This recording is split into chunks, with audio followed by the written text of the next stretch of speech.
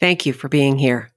I acknowledge that the city of Hamilton, where I record this podcast, is situated upon the traditional First Nations territories of the Erie, Huron-Wendat, Haudenosaunee, Mississaugas, and the Chonodon of the so-called Neutral Tribes. Hamilton is also directly adjacent to the Haldimand Treaty Territory. Hamilton is home to many Indigenous peoples from across Turtle Island, and this land acknowledgement is a small gesture to recognize the rich history of this land, and so that I can better understand my role as a settler, as well as a neighbor, partner, and caretaker. Miigwech, thank you. Welcome to the arena, where sometimes the hardest part is showing up. My name is Linda McLaughlin. Thank you for being here. For many, pregnancy and motherhood are a natural part of life. But for an increasing number of women, the process of becoming pregnant or having a child is not easy or straightforward. For any of my listeners who may have been through IVF, miscarriages, or the loss of a baby, this may be a difficult episode. My hope is that it also sheds some light on how we can best support someone grieving this kind of loss. Thank you for listening. This is episode 48. So I have to laugh because here I am in this lovely fuzzy sweater and you've got shorts on because, of course, I know, it's we're different ends of the world. So yes. Gosh. So you had a bit of a busy morning. Yeah, so my daughter has her last day of school today before they close up for summer break. So then she's off until right towards the end of January. And my son's at childcare, so dropped her off, dropped him off. You know, it's just the chaos in the morning of, come on, get ready. Come on, what are you doing? Get ready. Keep going. We need to leave. Mummy's got to work. Mummy's got to work. Yeah. So yeah, but anyway, I got them out. They're all at childcare at school, so it's fine. It's good. Very good. And on our end, of course, we're moving into the winter holiday as opposed to the summer holiday. There you go. We've talked about the weather. Got all those things out the way. Exactly. I just want to say thank you again for agreeing to do this interview. We had a very powerful conversation a few days ago, and I've been reflecting a great deal since we chatted. And so thank you again. Absolutely. No, it's lovely to be here. Thank you. You're welcome. I've written my classic intro. It's rather lengthy, but I wanted to give listeners a bit of a context for your story, but lots of room for you to fill in the details of what you've been through. And so I don't mean to make it sort of skimming along the top, and that's not my intention, to avoid some of the deeper issues, but also invite you to back away from anything where you might feel like it's taking you back into some very traumatic story. Sure. You're free to go as deeply or as factually as you feel like you can.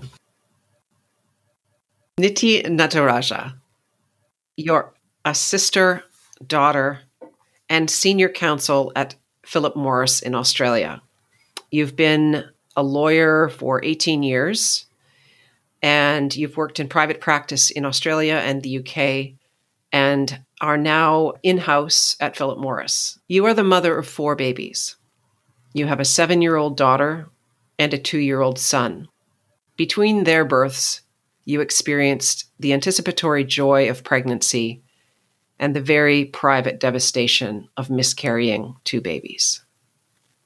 You had a thriving career, you and your husband wanted to start a family, and you were blessed with a daughter, but looking back, you feel that you may have had a bit of postpartum after her birth.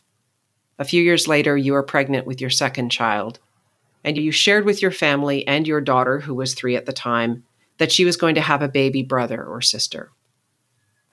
Then you went for your 8-week ultrasound scan, and the look on your doctor's face told you something was wrong. It was a missed miscarriage. The grief and mental anguish of what you went through, I can't even fathom. You had to wait another 8 or 9 months before trying again. You became pregnant, though with much more trepidation. You were closely monitored. but then another missed miscarriage. And you were swept in the ocean of grief once more.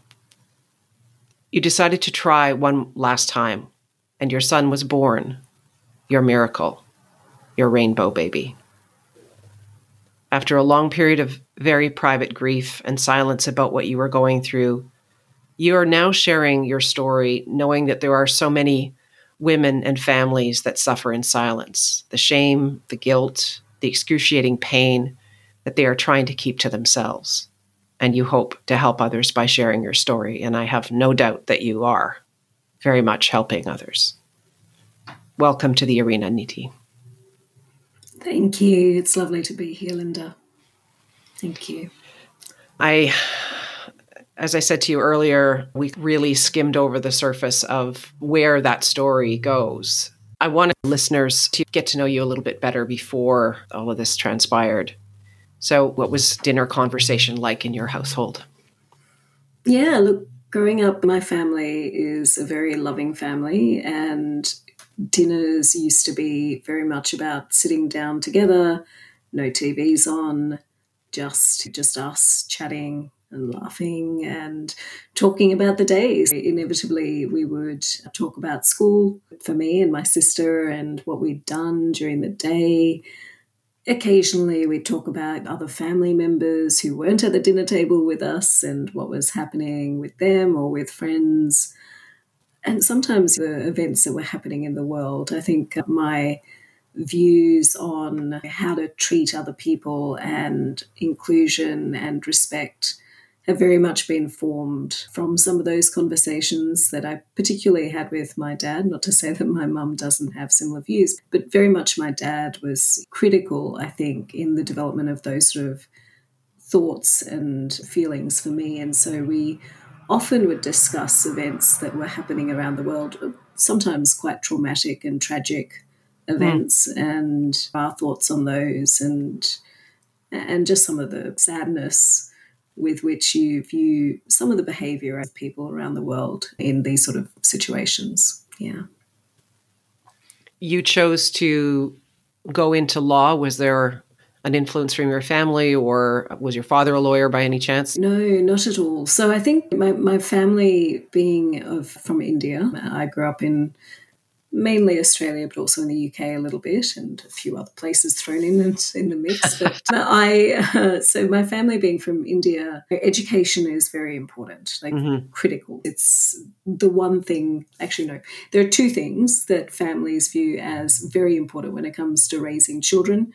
One is education and the other is marriage, typically. And obviously with homosexuality becoming a little bit more accepted in India, that marriage concept perhaps is shifting a little bit, but it's still very important. But education is extremely important. And so from a very early age, my parents have drummed into us the importance of becoming educated, of being financially independent as women, and really being able to look after ourselves in the future. And so when I was at school, I was a high achiever. I used to get exceptional grades all the time. It was the thing that characterized me. It was my label in my childhood, was being intelligent. And so when I got my marks, or when I was towards the end of school, I started second guessing what I'd originally wanted to do. So originally I had the idea of doing commerce because I loved economics at school, and I thought, well, I can do economics at uni. And I also loved languages. And so I studied both French and Mandarin Chinese at school. And I thought, you know what, I can do that when I am in university, so I can do commerce and arts, and maybe that'll take me towards diplomacy or something along those lines. I was never a science person. Like, I could do it. It was fine. I used to get okay grades and everything, but it just wasn't my thing. And so I was like, okay, I've got to pick a humanities. And then my dad was like, you should pick law. And I'm like, I don't know anything about law other than what I've seen on TV. I don't know. And I was like, do you know what? I really want to do the commerce. So this other thing is just an add-on. Okay, fine. I'll do law.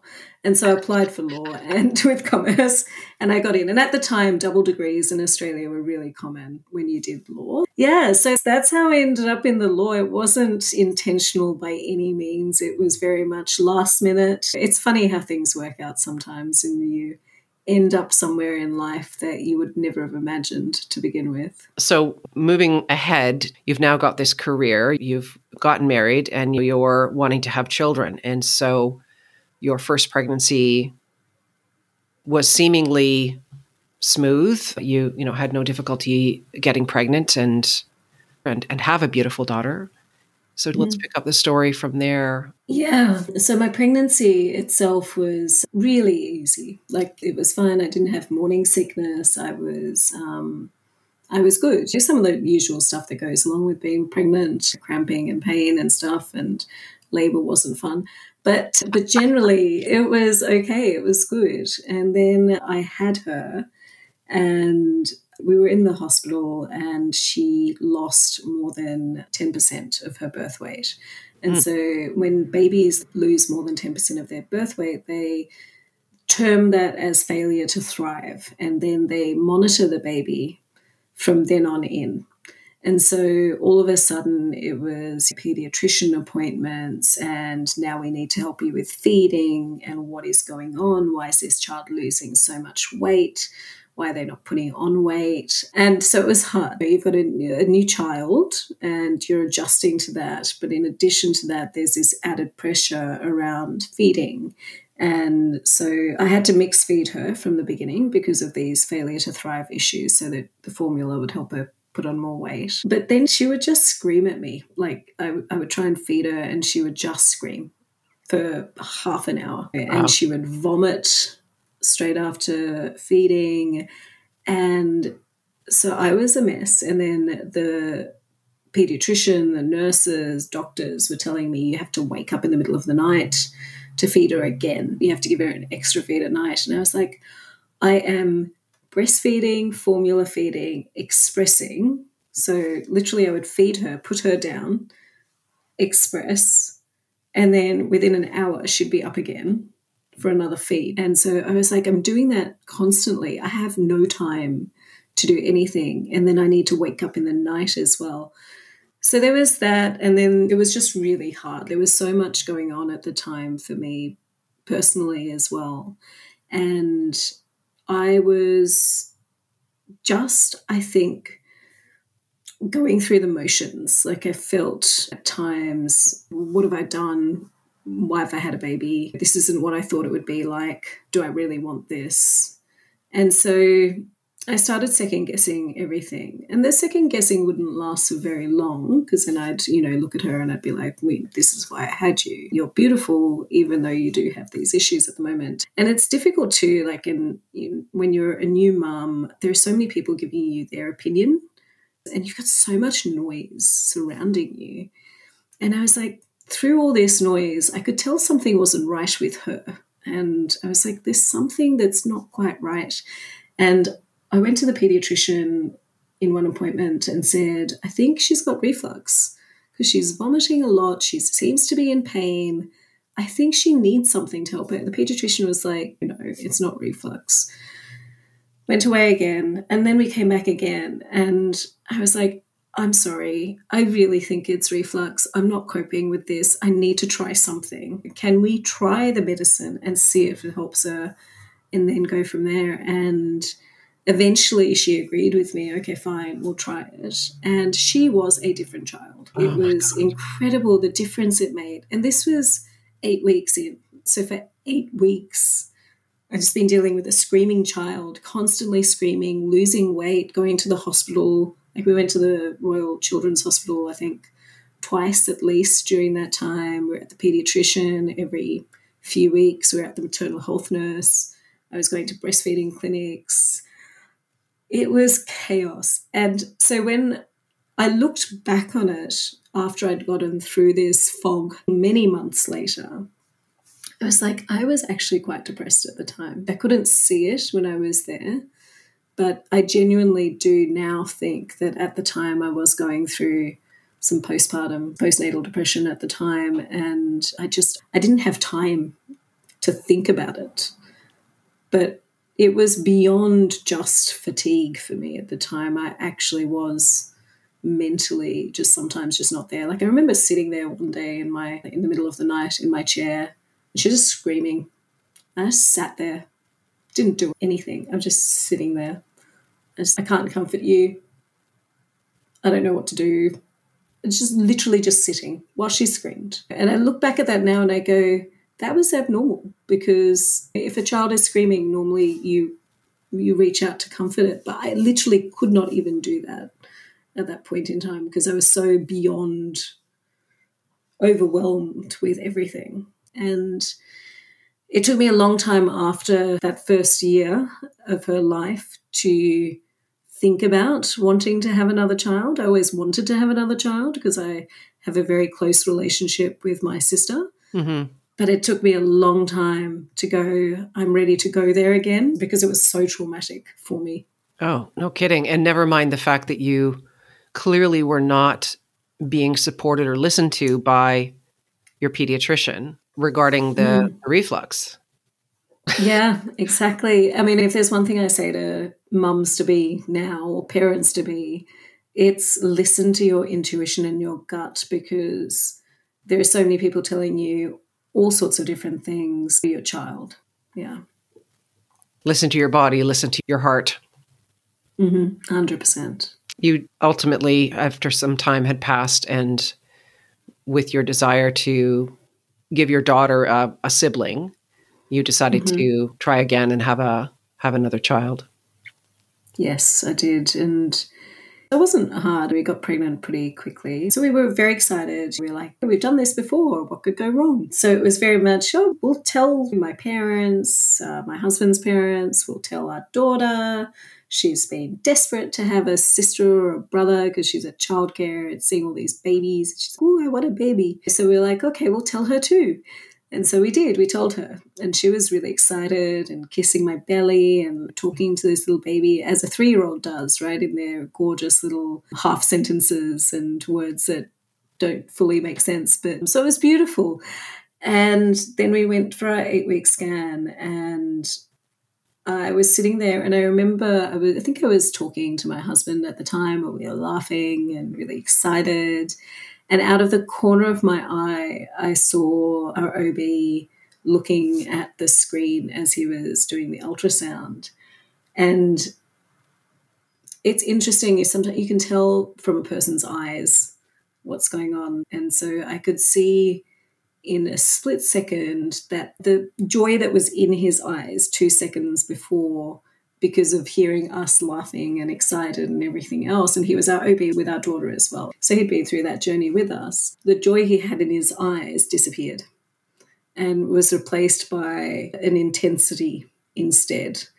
And in that moment, I was like, something is not right. And that was, I think, the moment my world started to fall apart. And I was like, what is going on? And then he said, I can't hear a heartbeat. And the fetus has not grown beyond, 7 weeks or something. And so that was traumatic. And it's really hard, because I think from a medical profession perspective, OBs then start to tell you about, look, I'm really sorry, it just wasn't viable and it wasn't meant to be, and there's this chromosomal issue and we think potentially or whatever. Anyway, so they try and explain it from a scientific perspective to you. You kind of know that there's always a risk of miscarriage with pregnancy.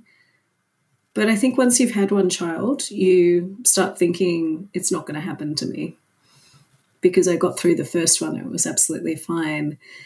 And so at that moment, I was a mess. But immediately in my head, I'd started thinking, how do we get over this? And I was like, we're going to try again. We'll try again. We'll try again. And it was the one thing I was telling myself was, okay, this is going to get me through the grief, is the idea that after a few weeks, we'll try again. And hopefully we'll get pregnant again. And so this period can just be forgotten and put to the side. Mm-hmm. And because this is the way I'd grown up, was you didn't talk about stuff that was going on in your head. It just, you got over it. You dealt with it, you moved on. It wasn't something you openly discussed. And so I was like, okay, I need to get over it. And so we went away. My doctor told me to go away and let it pass naturally. And if it didn't pass naturally, to take some pills, which were abortion pills, as he called them. And I was like, I'm not aborting my baby. I don't have any issues with abortion, obviously. But that's not what's happening in this space. I want this baby desperately. I want to keep it. So that itself was traumatic at the time. So I went away and I then had to wait. So it was this waiting game of when will this baby decide to pass? And it was the hardest 2 weeks, I think, of my life. Literally just waiting, and every moment of every day I was, is it going to happen today? Is it going to happen now? Every time I'd go to the bathroom, particularly at work, because I really didn't want it to happen at work, I was like, oh my God, is it going to happen now? And it left me on edge for that 2 weeks, which felt like about 5 years. But eventually nothing was happening. So I took the tablets in the end, and that was strange because it was cramping, and it was reminiscent of the cramping that you get when you're delivering a baby. Not as bad, but similar, because you're basically taking tablets that induce the delivery of the fetus. And so that was hard. It was really hard. And then I found out afterwards, because we had to collect the fetus and they had to test it, which was a whole nother trauma in itself. But when they tested it, they found that it was what's called a molar pregnancy. And when you have a complete molar pregnancy, there's a risk of placental cancer. So they want to monitor the mother for quite a long time, particularly the HCG levels, which is the pregnancy hormone effectively. And so I had to wait for 8 months, 9 months before I could even think about trying again, which was not what I had planned in my head, because in my head I had planned 1 month, move on, try again. But in the end, ended up being 8 to 9 months. So it was very hard. I was counting the days. It was a very long 8 to 9 months for me. I get this real sense of, I just want to move forward. Let's just put this behind us. And if I remember correctly, you didn't really share what was happening, people at the office or... No, I didn't. I did tell my boss, and the only reason I told him, and I told him very briefly and didn't really talk about it much, but the only reason I told him was because the week after I found out, I was supposed to go away. I was supposed to travel interstate within Australia, and I was like, I'd begged for this trip and I really wanted to go on it, but I was like, I can't go because I don't want to lose this baby whilst I'm away from everything. And so I had to tell him, and it was strange. I literally beforehand prepared what I was going to say. I was like, you have to get through this without crying. There's strange things that you tell yourself. And I look back at it now and I go, who was this person? Because it's not me now. But it's like, I cannot cry in this conversation. I need to go in and be matter of fact and say, this is what's happened. I can't go on this trip. And that's it. I got through about 5 words before I started blubbering. And he was really good, and he was very understanding of what was going on for me and was great. But that was literally the only conversation I had. I didn't tell anyone else at work. I did tell my sister and my parents and a few friends, and had support from that perspective, but didn't tell many other people. And it was amazing, actually, when I told friends, the number of people that said to me, oh, I had a similar experience, or I had, a miscarriage too, and it was really traumatic. And I was like, you're a really close friend. Why do I not know this? Yeah.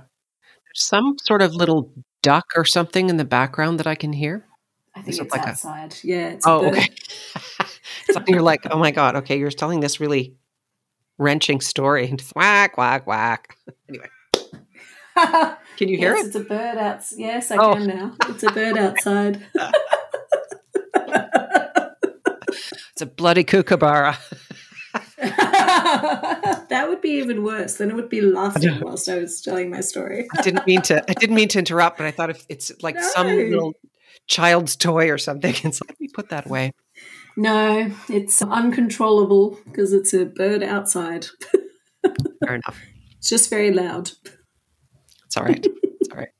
people shared that they had similar experiences. And yeah, it was nice to know that I wasn't alone by hearing these other stories. But it made me realize at that time how much I wished I'd known more before. And right. it's not that you want to know everything about the trauma that attaches to these situations or events, but I wished I'd known more. I Right. wished I'd been less naive about the chances of miscarriage when you've had a child already, so secondary infertility. And it just made me think, why do people not talk about this? But then, I still didn't talk about it at the time. I was just like, I'll talk to my friends about it, but that's it. But it did make me at the time just realize how little awareness and discussion there is about this. I hadn't heard about a missed miscarriage until I had one. My idea in my head was that if I was going to miscarry, there would be blood and cramping, and I would know it was happening, because that's what the movies portray. That's what you read about, you hear about. You don't hear about babies just passing inside your belly without you knowing, and it's staying there. And that for me was really hard, because it was like, I have this thing inside my belly still. I have this baby inside my belly and it's still there, but it's dead inside me. It's a really hard idea to grasp and to just come to terms with. I did have a few friends that had gone through a similar thing, and so I took a lot of comfort from talking to them about their experience, and likewise mine. It's still, even then, it's hard. You still don't talk about it in huge detail. I couldn't share this level of detail with people at the time. There's no way. This is the kind of thing that can destroy marriages. And it must be very difficult for a man to wrap their head around what this means. As you said, you're still carrying this baby. The fetus is still there during those 2 weeks while you were wanting to let nature take its course. How did he come to terms with this, if you can speak for him? Yeah, look, he has a scientific background. So he studied sciences, biology, and so his approach to it was very scientific. It wasn't meant to be, there was an issue, we can try again at some point in time. You're okay, you're healthy, we have a daughter. I think at the time it was really hard, and it did put a lot of pressure on our relationship at the time, because I was grieving. I think he was grieving, but I couldn't see his grief because he was covering it with this scientific analysis, and the scientific analysis was doing nothing for me, either from my doctor or from my husband. And I was like, I don't need to hear this. I know this. I'm intelligent. I understand why. I don't care about the why. The why is irrelevant. But for him, that why was really important, because the why was what was anchoring him. But I think internally, my husband's a pretty sensitive person, and I'm sure he was actually, in retrospect, looking back now, going through a lot internally that he equally was not sharing with me, because my grief was too large to accommodate the grief of another person. Right. Yeah. And so we really struggled, because at times when we were getting angsty, he would say to me, but I'm grieving too. And I'd be like, but it's different. You don't understand, because it's going on in my body, and I still feel pregnant. I still look pregnant. I've still got this thing inside me. And so it was really hard. So we butted heads a lot. And in the conversations that I've had since with other women that have gone through these situations, and even some men that have been there with their partners going through these situations, it's really hard. I think you go one of two ways. Either you become really close through the loss because you're able to be a support for each other, or go the complete opposite direction and you just can't hold each other's grief because you're both grieving and you just can't find a way to meet in the middle. And I think that happens a lot with relationships. And you see it as well, not just in these situations, but, when you read stories of parents who've lost children when they're older, and it's not uncommon for relationships to break down after those tragic events. And I think it's a very similar thing after you've lost an unborn child, because you both have these separate and collective dreams, what this child's going to be like. Mm-hmm. And with having a daughter, for me, it was the dreams of her playing with her sibling and that joy and those memories that she'd be creating with this new child in our lives. And so I'm sure my husband had similar dreams Mm-hmm. and similar thoughts and hopes, but neither of us could see it from the other person's perspective at the time. It probably took me coming out of my grief from that whole year of dealing Mm-hmm. with the two losses, and potentially even after having my son, to be able to look back and go, do you know, I wasn't there for him either during that period. He was trying to be there for me in the way that he thought best. He was probably suffering as well, but I couldn't hold space for him at the time. And you had a third pregnancy and again lost that Yeah. baby. And the process was more brief, but no less deep and horrific to go through. And then decided to have one last try. This was like, okay, this is it. We're going to try this Yeah. again. But it was very difficult to be that joyful pregnant woman with the son who was ultimately born and is living, to try and put aside those feelings of dread and anxiety.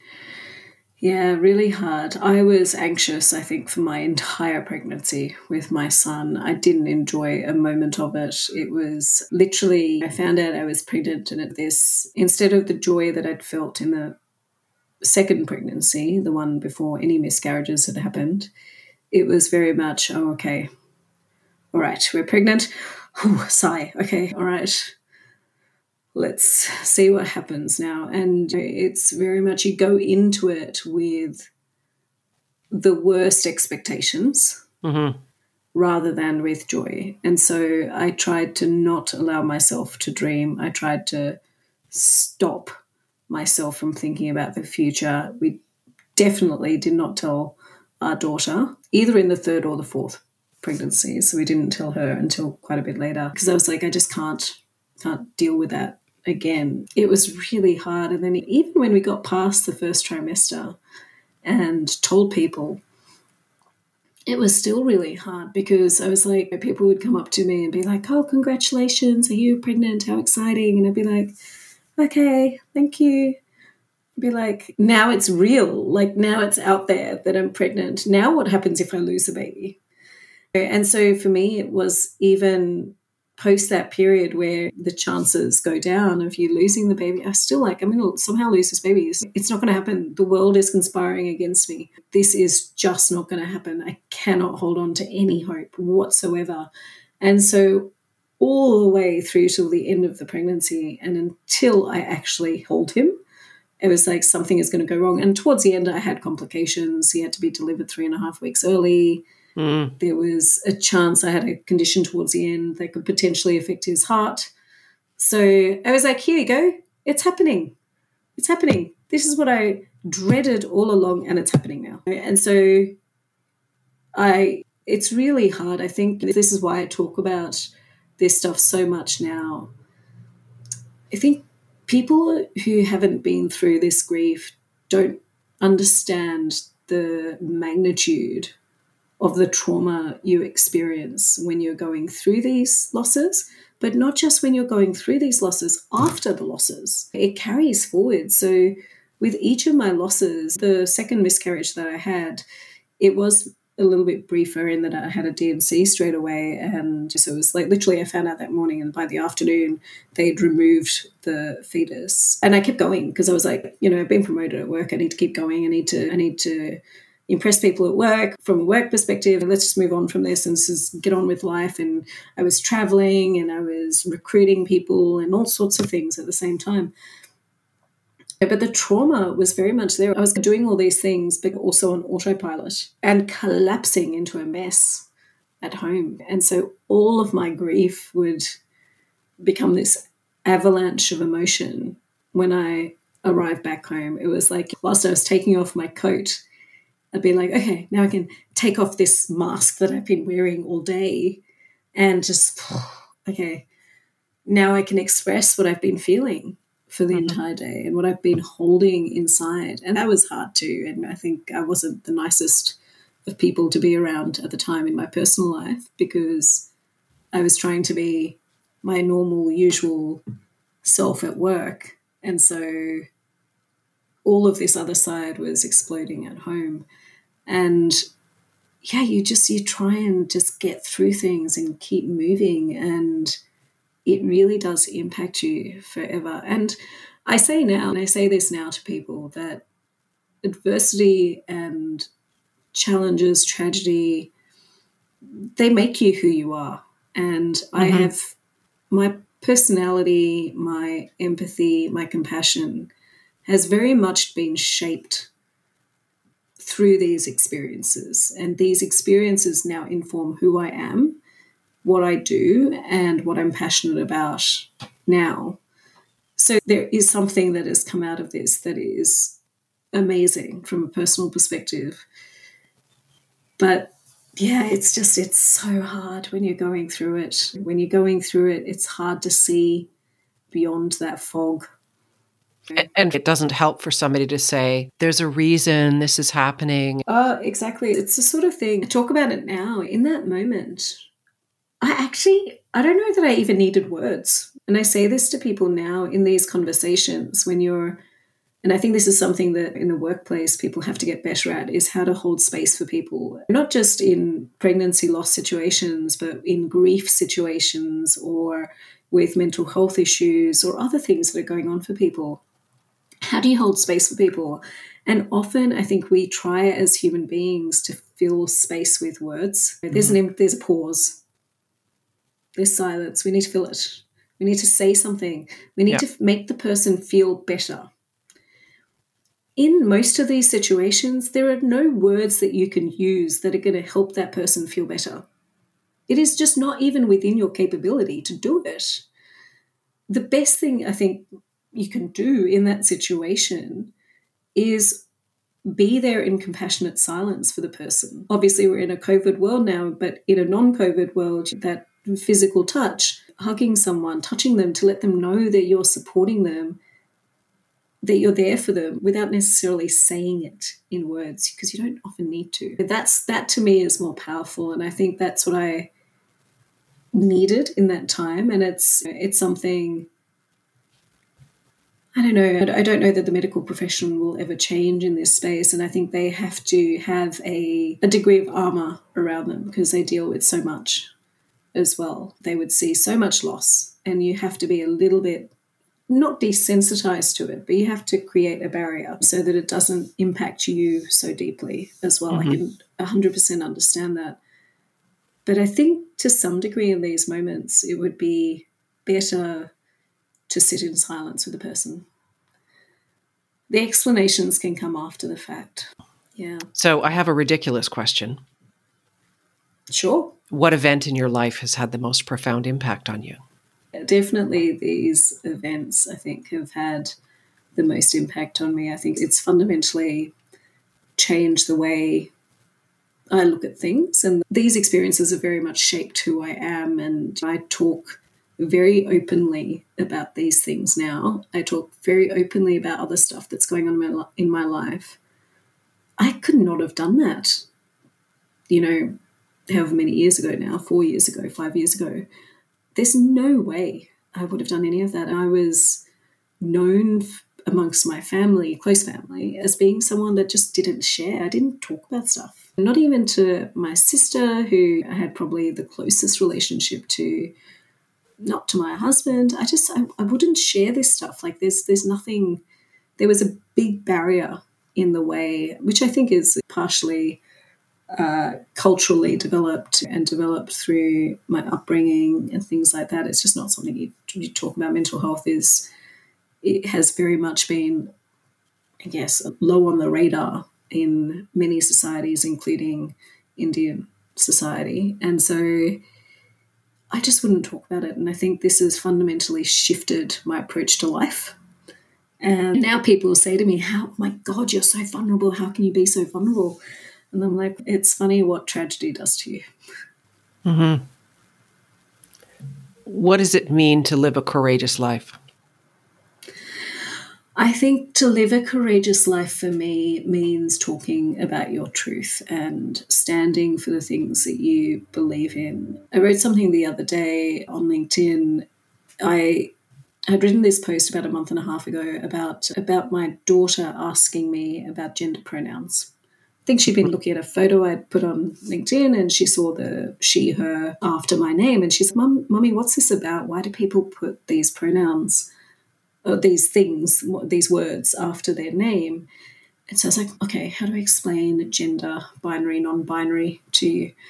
And so I was explaining it to her. Anyway, afterwards, and she was very accepting of the whole thing. And it's amazing how kids have this ability to just be so accepting and matter of fact and, okay, that makes sense to me. Good. I don't need to ask any questions because it's just their reality is different to the reality that we grew up in and that we knew and have been influenced by. And so I wrote this post a month and a bit ago about how I was encouraged by the fact that kids nowadays are able to ask these questions and have these conversations. And some of the comments I got back from people who don't believe in gender non-binary were horrific. Just horrific. And I was reflecting on it and I was like, I could literally go, I'm not going to talk about this anymore. And shy away from that conversation and be like, it's fine. It's not my reality. So do I really need to talk about it, right? Or create an excuse not to talk about it? And I reflected on it. I was like, no, this is important to me, like inclusion, diversity, acceptance of other people, listening, empathy. These are all things that are fundamentally at my core from a values perspective. I'm going to talk about it. And if these people come out and have these views, then so be it. But there's other people out there for whom awareness might grow as a result of me talking about these things. And so for me, living a courageous life is about not just talking about these things, but taking action, doing things to further your passions, your values, your beliefs, trying to leave the world in a better place, right? Whatever that little bit that is that I can add to it, that for me is living a courageous life. Which is related to my next question, which is, what is your legacy? I think that is my legacy. I think my legacy is two things. I want people to know, looking back, who I was, not what I did. The what I did is a very small part of my life. Yes, you spend a lot of time at work. It's a small part of my life, right? At the end of the day, I want my legacy to be about who I am, what I cared about, and the fact that I made a difference somewhere. That's it. And the word visibility comes to mind in terms of perhaps the previous version of Niti was less willing to be visible. Your grief, in your allowing people to be aware of what you thought or felt, whereas this new version, this sort of cracked open version, is a little more willing to be visible and seen and heard.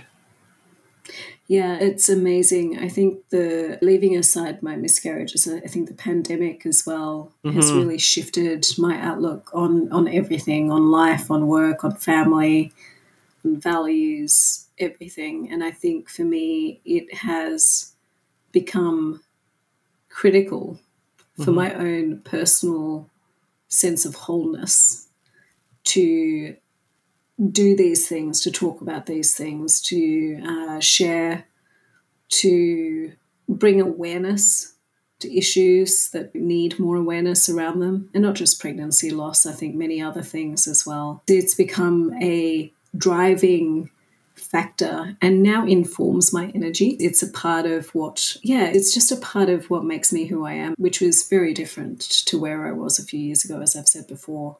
And the pandemic has really, I think, added to that. It's accelerated that journey for me and really made me very aware of the fact that life is short. And if I want to make a difference, I can't wait to make a difference. I have to start making a difference now. There's no time to wait or to just sit around and go through the motions and just do what you've always done and think, someday I'll do something. And that someday is now. That's wonderful. What would you do on your last day? What would I do on my last day? Spend it with my family, I think.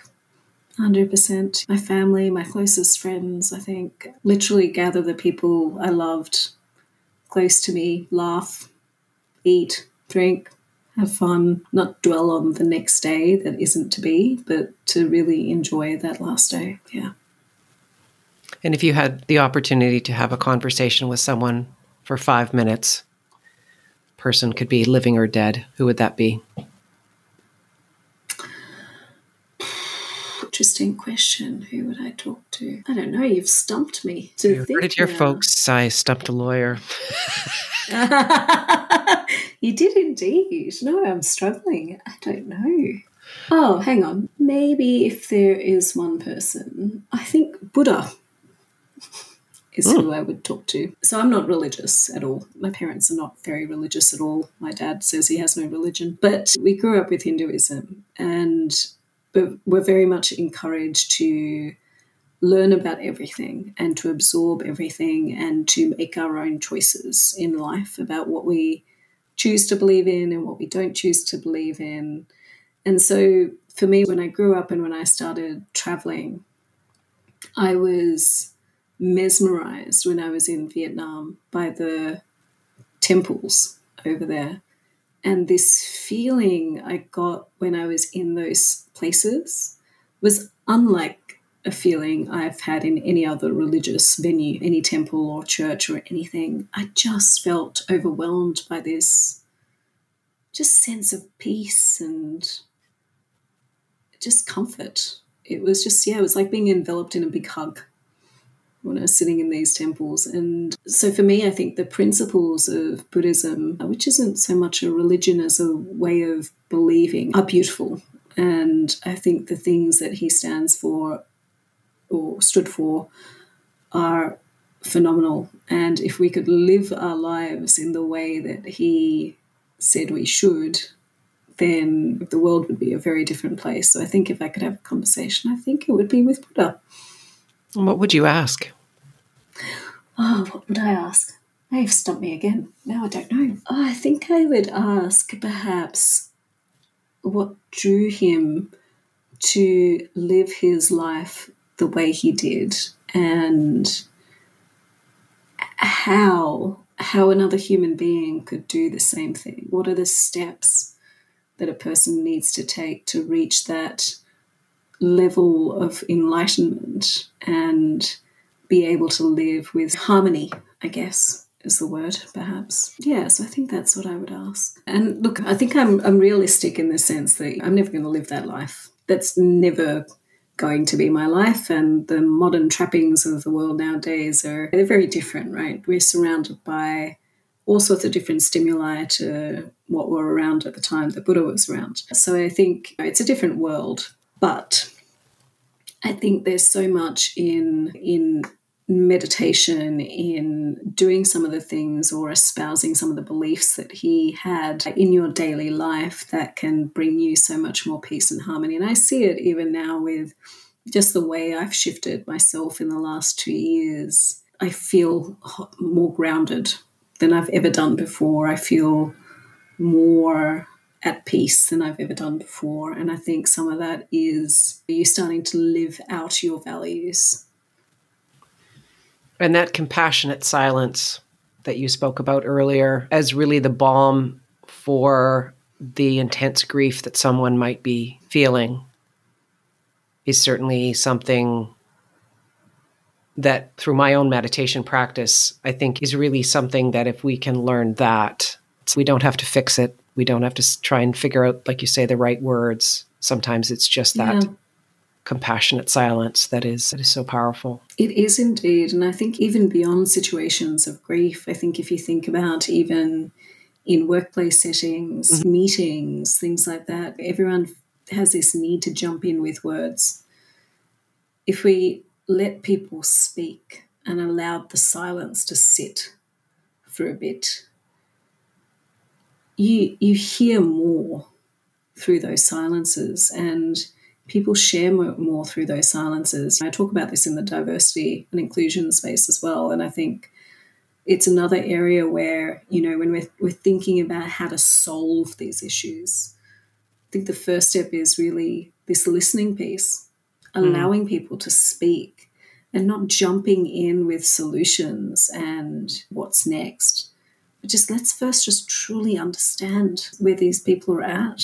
Let's not make assumptions, because I think otherwise we make assumptions and we form views, and then we're like on to problem solving mode and let's go do, right? But before we do, we need to understand. Yeah, most definitely. Is there anything else you want to share before we wrap up? No, I think this has been a wonderful conversation, so I thank you. It's been lovely to chat to you.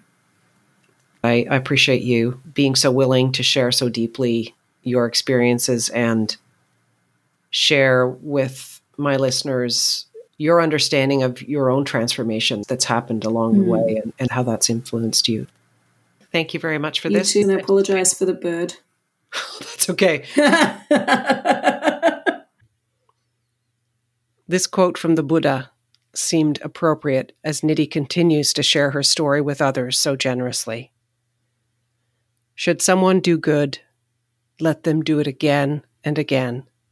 They should develop this habit, for the accumulation of goodness brings joy. I wish you much joy, Niti. Thank you for listening. If you feel someone else needs to hear this story, please share it on your social media or directly through email. If you have any questions or comments, please reach out via the website www.thearena-podcast.com. I look forward to sharing my next guest story of wanting to grow up to become a police officer, to be able to arrest abusive men like his father. He did that, and so much more. Until next time, my name is Linda McLaughlin in The Arena.